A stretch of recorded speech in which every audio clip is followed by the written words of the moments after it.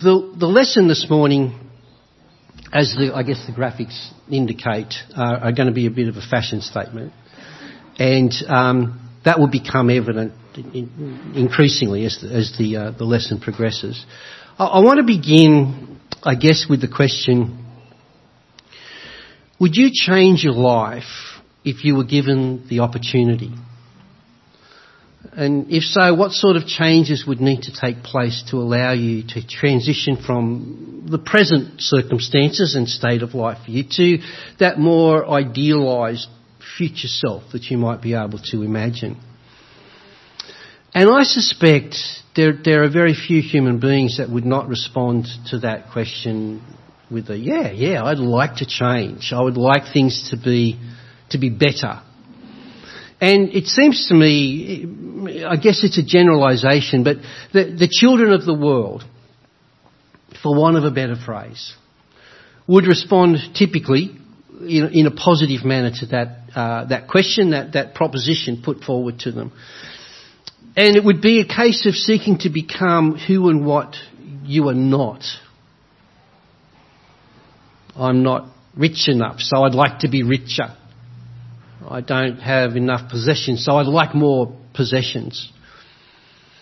And, from a biblical perspective, this is really not surprising.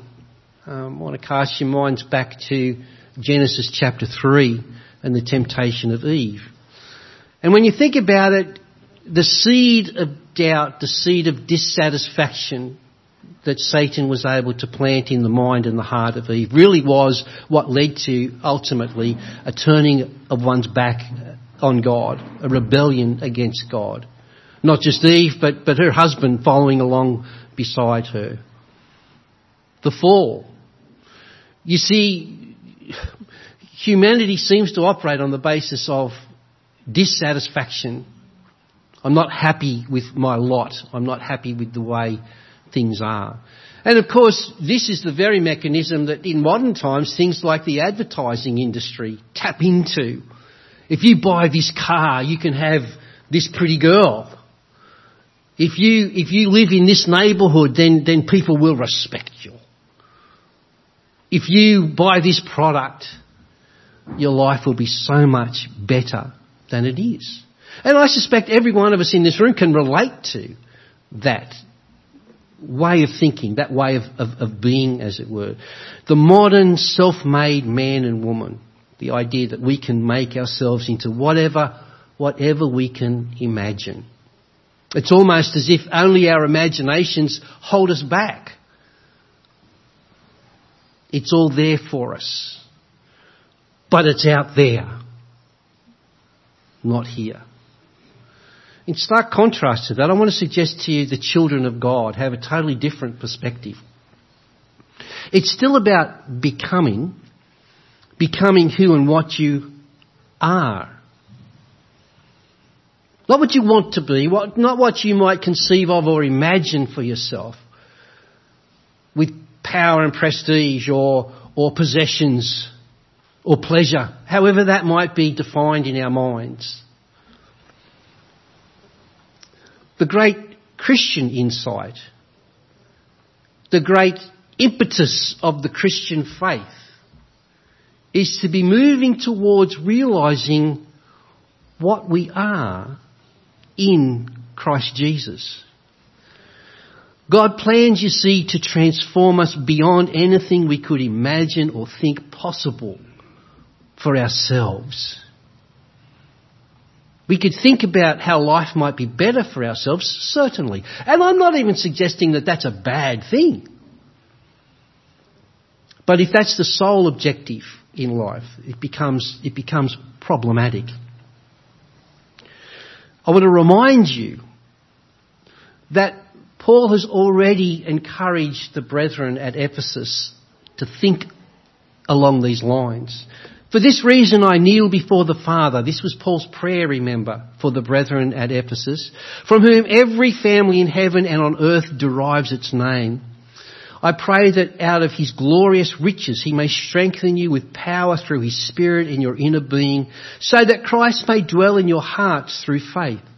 And I pray that you, being rooted and established in love, may have power together with all the Lord's holy people to grasp how wide and long and how deep and high is the love of Christ, and to know this love that surpasses knowledge, that you may be filled to the measure of all the fullness of God. Now to him who is able to do immeasurably more than all we can ask or imagine, according to his power that is at work within us, to him be glory in the church and in Christ Jesus throughout all generations, forever and ever. Amen. Now, it's important for us to remember that the letter to the Ephesians, and many have argued that actually it was a circular letter. It ended up with the name Ephesians tagged onto it, but it was had much more general circulation. Wasn't only for the church at Ephesus, in other words. It's a general letter. But it is a letter. And the nature of letters, and we so often, I think, lose sight of this, because we'll pick up a context, a verse or two or a paragraph, and sort of dissect it, and inadvertently forget that it's part of a broader context. You see, letters by their nature, and we know this, I guess we have to think in terms of emails rather than the good old days when you'd receive a physical letter in the mail. But either way, the principle is the same. We begin at the beginning and we read through to the end. That's the nature of a letter. And really that needs to be in the background of our understanding of letters like Paul's letter to Ephesus or to Colossae, to the Philippians, etc., etc. And so the brethren here already have this reminder in the back of their minds as they're reading through the letter. And I want to remind you of this. We've noted in previous contexts in our studies in Ephesians, there's a strong before and after element. And I want to just summarise it this way.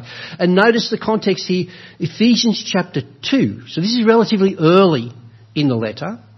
Having advanced this really a doxology of praise to God, who has blessed us so abundantly with all spiritual blessings in Christ. And at this point, the before and after picture is presented. Chapter 2, Ephesians, verses 1 through 3. As for you, you were dead in your transgressions and sins. The before picture. This is the way you were. You were dead in sin. But Paul goes on, but God.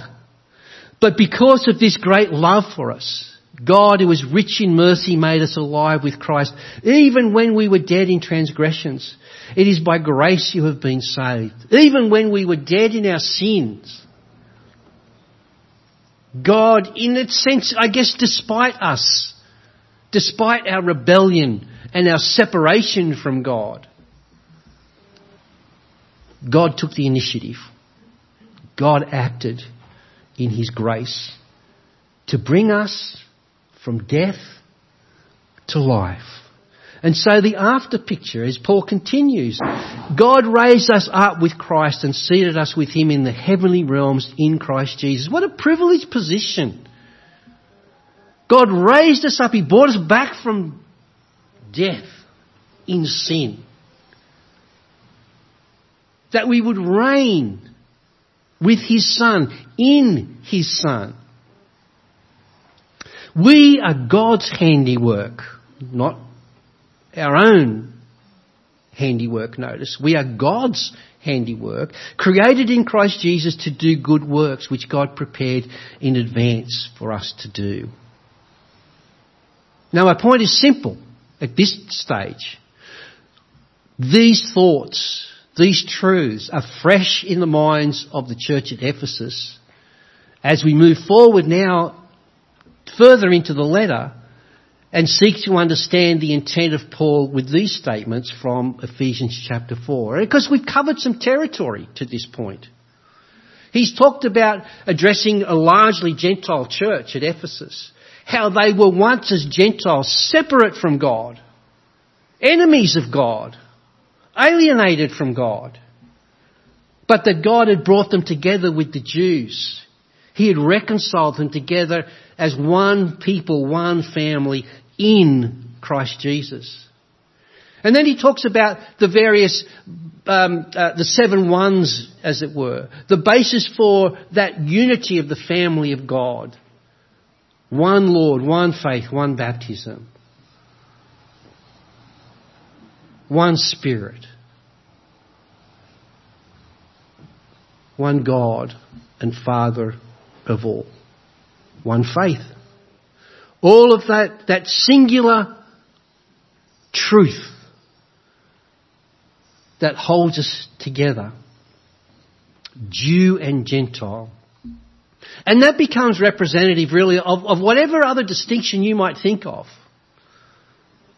Separation by class or social status, wealth or poverty, gender, male or female. Any conceivable difference that you could think of. All of those as a barrier to unity, as a barrier to familial love, are broken down in Christ Jesus. And now we come to this section of the letter. And listen carefully to Paul's words. And as the church at Ephesus received it when they first heard it as part of the letter, so let us remember what's gone before as Paul builds the picture. So I tell you this and insist on it in the Lord. Pretty strong language right up front, isn't it? This is important. This isn't negotiable. This is vital. This is central. That you must no longer live as the Gentiles do. And of course he's just explained to them or reminded them that the bulk of them were Gentiles. And that's the way you were. But you were no longer to be like that. In the futility of their thinking, they are darkened in their understanding and separated from the life of God because of the ignorance that is in them due to the hardening of their hearts. Having lost all sensitivity, they have given themselves over to sensuality so as to indulge in every kind of impurity, and they are full of greed. Again, we don't need to pause to take the time to unpack this description. It's pretty self-evident, isn't it? And it's a pretty good general description of humanity left to our own devices apart from God. And you know what? It strikes me that it all sounds very familiar. And I want to just take you on a brief excursion here, if you'll bear with me. This time I'm reading from Colossians. Same author, the Apostle Paul, but different audience, the church at Colossae. So then, just as you received Christ Jesus as Lord, continue to live your lives in Him, rooted and built up in Him, strengthened in the faith as you were taught, and overflowing with thankfulness. See to it that no one takes you captive through hollow and deceptive philosophy, which depends on human tradition and the elemental spiritual forces of this world, rather than on Christ. Since then, you have been raised with Christ. Set your hearts on things above, where Christ is seated at the right hand of God. Set your minds on things above, not on earthly things. For you died, and your life is now hidden with Christ in God. When Christ, who is your life, appears, then you will also appear with Him in glory. Put to death, therefore, whatever belongs to your earthly nature: sexual immorality, impurity, lust, evil desires and greed, etc., etc. Again, that familiar list, that familiar picture. Again, same author, different audience. This time the churches, plural, of Galatia. You, my brothers and sisters, were called to be free, but do not use your freedom to indulge the flesh. Rather serve one another humbly in love. For the entire law is fulfilled in keeping this one command: love your neighbour as yourself. The acts of the flesh are obvious: sexual immorality, impurity and debauchery, etc., etc., etc. There's a familiar pattern becoming apparent here, isn't there? The church at Ephesus, the church at Colossae, the churches at Galatia. And what I want to suggest to you is Paul here, and our focus is going to be back on Ephesians chapter 4. Paul here, though, is addressing a problem that he anticipated, assumed, was going to be a challenge for every church. And has been a challenge for every church, including the Point Church today. This is not some, some little idiosyncrasy, some little remote thing that happened in the dim, dark past that has no connection with us today at all. This is central. This is central. Paul would insist upon our paying attention just as he insisted upon the church at Ephesus paying close attention to what he had to say. That, however, notice the contrast, the before and after theme. That, however, is not the way of life you learned when you heard about Christ and were taught in him in accordance with the truth that is in Jesus. You were taught with regard to your former way of life to put off your old self, which is being corrupted by its deceitful desires, to be made new in the attitude of your minds, and to put on the new self, created to be like God in true righteousness and holiness. Now there are 3 steps here. First of all, Paul admonishes the Christians, us today, to put off the old self. Secondly, he challenges the Christians to change our thinking. And I've just added a couple of sub-points under that I would assume that is involved or included in this idea of changed thinking. Having our thoughts transformed, renewed, as it were. There is a new authority. You see, when I was operating as a Gentile, the authority was me. I got to decide what was right and what was wrong. I got to decide what I wanted to do and what I didn't want to do. I was my own boss. And it felt good. But of course, very often the consequences of that, it's fine when I'm on my own, you see. But when there's another person or two around me who also want to be their own boss and to do their own thing, and then that thing doesn't align with my thing, before we know it, there is bitterness and envy and fighting and carrying on. If I could live in isolation, I guess, life would be okay. But as I live in a community of others who are just as self-centred as me, things begin to fracture and fall apart. Not just within myself, but of course in the community as well. But now there is a new authority. Jesus Christ is Lord. I embrace a new set of values. I have new priorities. I develop new habits. All of these things flowing from a change in my thinking. And I want to thank Craig for his thoughtful selection of songs today. Really from the beginning of our meeting through to the present moment, all of the songs that Craig has selected have provided a wonderful segue into these thoughts in the lesson this morning. And the idea that we are to be transformed in Christ. That Jesus Christ is the paradigm, the pattern, if you will, around which we form our life, our being, and by which we might judge our life. And the closer the alignment between our life and the life of Jesus Christ, his values, his way of being, his teachings, the closer aligned they are, the closer we are to realising what Paul is not just encouraging but demanding of Christians here. And then thirdly, put on your new self. Put on your new self. And I want to emphasise something here, lest we come away with the misunderstanding, the misconception that somehow Christianity is kind of like an ethical system, a list of do's and don'ts on the one hand, and that therefore Christianity is a system of you pull yourself up by your own bootstraps. That's not what Paul is entertaining here. Let me put it this way, and this is critical for our understanding. To be made new in Paul's teaching is to allow the Spirit of God to do His transforming work upon us. We tend to go to extremes. It's either this image of it's 100% God and therefore I don't do anything. In fact, to suggest that I do anything is a heresy. Works. And then the other extreme is, you know what, at the end of the day I do pretty good on my own. I really do a good job. I'm a good person.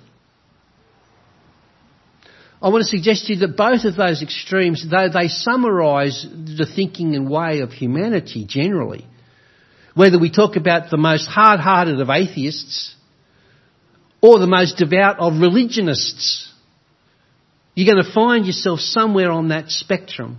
But the gospel is an entirely different way. And I want to throw out the word cooperation. You see, the Spirit of God is not a coercer. He's not a maker in that sense. He doesn't force Himself upon us. He yearns for fellowship with us. He yearns for what is best for us, but He will not force Himself upon us. This is where the idea of cooperation or partnership becomes so critical. You see, when we obey, what we are in fact doing is opening ourselves up to be available to the Spirit to do His transforming work upon us.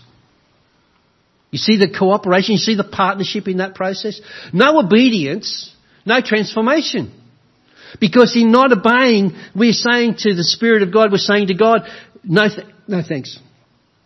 No thanks. I'm good on my own.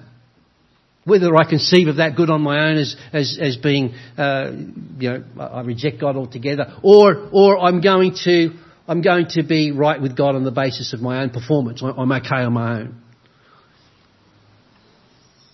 Either of those extremes are wrong. The good news is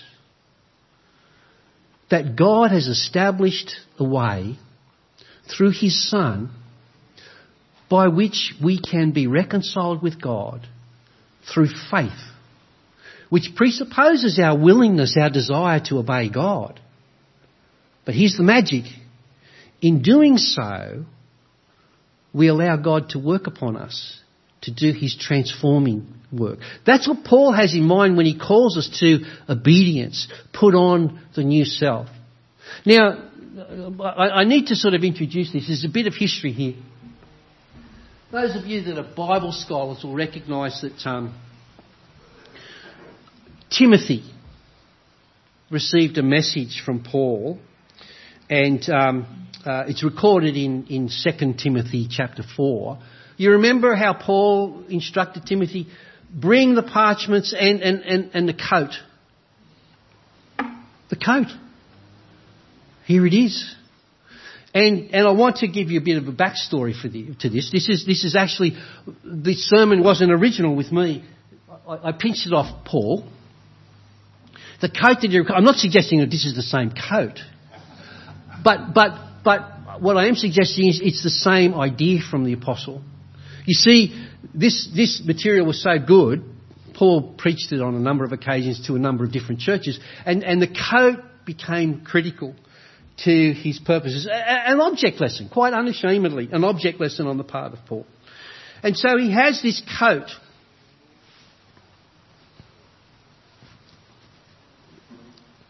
Timothy, I want to preach this lesson. I need the coat. Bring the coat. Bring the coat. And so the image is very simply this. This is our old self. This is the way of the Gentile, those who are living separate and apart from God. And Paul says you need to take it off.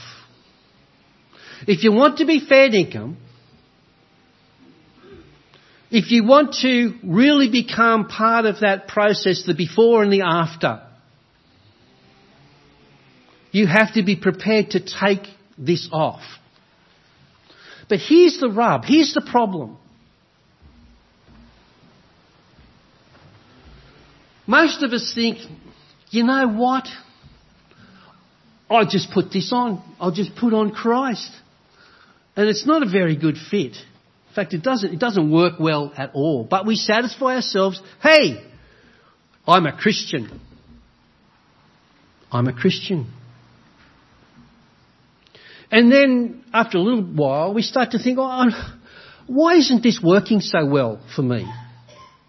I mean, I feel uncomfortable all the time. And I keep falling back into the old ways all the time. Well, it's because we're trying to have our cake and eat it too. And Paul says you cannot do that. We'll note in a moment that this very process, trying to take our own initiative to do things our way, is again a little different to the sort of rebellion where we were in open rebellion against God. There is no shortcut. There is no other way. We have to be prepared to take this off. To take it off. And by God's grace, as we cooperate with God, His Spirit will help us to that end. Because He's on our side. He wants us to live up, if you will, to that image that He has of us as His beloved child in Christ Jesus. He wants us just to cast that aside. Now we can put on Christ. And you know what? It's a better fit now. And I want to say, for myself certainly, and I suspect for many of us here, we don't wake up to this really until we're probably middle-aged. It takes us that long to figure it out. We spend a lot of time as young Christians, young in the faith certainly, we might not be young age-wise, but young in the faith, we start out with good intentions, but we fail to put off the old man. And we find, well, we're going to go one of two ways. We're going to settle for mediocrity. Sure. Oh, well, I'm only human. Or we're going to find, you know what, I tried Christianity, but it doesn't work. Go on and try something else. Or we can get real and we can listen to the Word of God. We can listen to the Spirit of God. And we can take that old self and put it aside. And all of a sudden, as a 50-year-old that's been a Christian maybe 20 or 30 plus years, it's starting to make sense. It's starting to work. Why didn't I listen to Paul 30 years ago? Well, some of us are slow. Some of us are slow. And the good news is that God is patient. God is patient. And it's never too late to turn around. I've represented there a life jacket. Because again, this isn't about my performance. It's not about how good you do. It's about God's provision that we can be saved. That we can be saved from ourselves in being transformed into the image of Christ. I don't need to spend time on this, but I do want you to know, if you weren't aware, I know where Paul got his outline from. He got his object lesson with the coat. I know that. He also got the idea for this lesson from Leviticus. The law of Moses. The Leviticus, that book in the law of Moses that nobody ever bothers to read because it's so weird. This is where it came from. Look at the language here. The Lord said to Moses, speak to the entire assembly of Israel and say to them, be holy because I, the Lord your God, am holy. And that's the bottom line. You're my children. You ought to be like me. Do not steal. Do not lie. Do not deceive one another. Do not swear falsely by name and so profane the name of your God. And on the list goes. And you'll recognise as we come back to Ephesians 4 in a moment, that's where Paul got this stuff from. This is biblical to its core. Therefore, each of you must put off falsehood and speak truthfully to your neighbour, for we are all members of one body. In your anger, do not sin. Do not let the sun go down while you are still angry, and do not give the devil a foothold. Anyone who has been stealing must steal no longer, but must work, doing something useful with their own hands, that they may have something to share with those in need. Now, we could spend a lot of time talking about each one of these elements here. We're going to have to be satisfied this morning just to note a couple of points. Really, one point is one I want to make. We're all members of the one body to share with those in need. You notice the relational emphasis here? Again, this is what I mean when I say it's not about a list of ethics, personal ethics, because it's not about me. It's not about us as individuals. It's about us in community. It's about us in relationship to one another. Again, I could do my own thing, and that works fine for me as long as I'm living in isolation. But the moment you start adding other people, and if they follow that same way of thinking and behaving, we've got big problems. Big problems. We've got pretty much what we look at the world today. Big problems. Relationship. It's fundamentally about relationships. Falsehood versus truth. No relationship can operate where there is falsehood reigning. Whether you think about an individual in relation to friends, maybe a husband and a wife, for example. Whether you think about an entire community, do you know how impossible it would be to have an economy in a society if truth is just given the flick? Imagine trying to operate a business in that sort of climate. Self-control versus lack of discipline. Theft versus productivity. Greed versus sharing. Paul goes on, do not let any unwholesome talk come out of your mouths, but only what is helpful for building others up according to their needs, that it may benefit those who listen. And do not grieve the Spirit of God, with whom you were sealed for the day of redemption. Get rid of all bitterness and rage and anger, brawling and slander, along with every form of malice. Be kind and compassionate to one another, forgiving each other, just as in Christ God forgave you. Now don't miss the context here. Who's Paul writing to? The church at Ephesus, Christians. And we've already demonstrated how these themes are common to Paul's writings, to any or all of the churches for that matter. Bitterness, rage and anger, brawling and slander, malice. Brethren were struggling with that stuff, it would seem. They were vulnerable to go in that direction, it would seem, even in the first century. We ought not to be surprised or disillusioned even that we might find the same behaviour among brethren today. I'm not condoning it, I'm not excusing it, but I'm saying don't be surprised. Don't underestimate the enemy, even the enemy within the camp.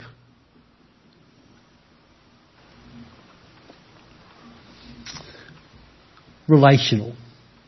For the building up of others according to their needs, that it may benefit those who listen.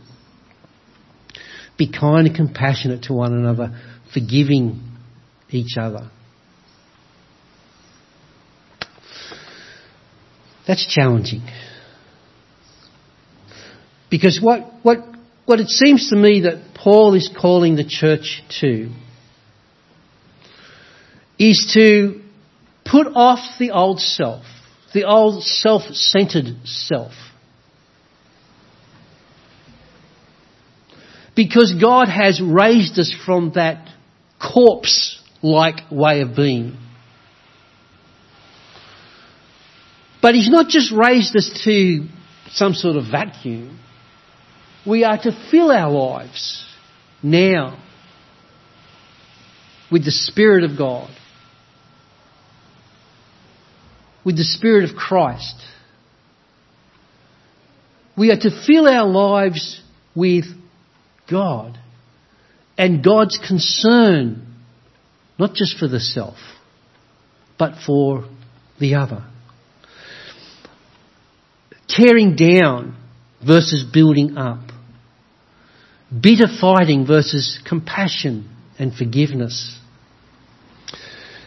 I want you to notice there the reference to not grieving the Holy Spirit. We're a people that seek to be led by the Spirit, not to grieve the Spirit. You remember earlier I made that suggestion, the partnership, the cooperation as our relationship with God. As we surrender to God, we are offering ourselves up to be available to Him to do His transforming work upon us.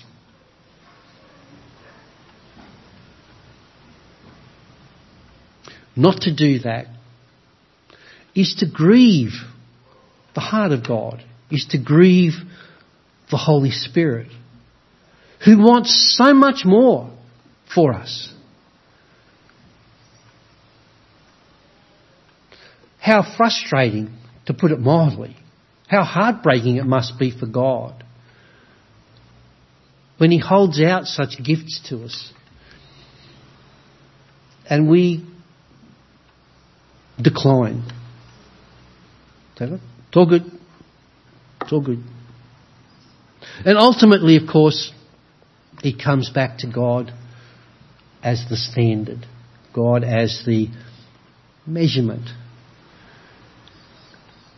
Be holy as I am holy.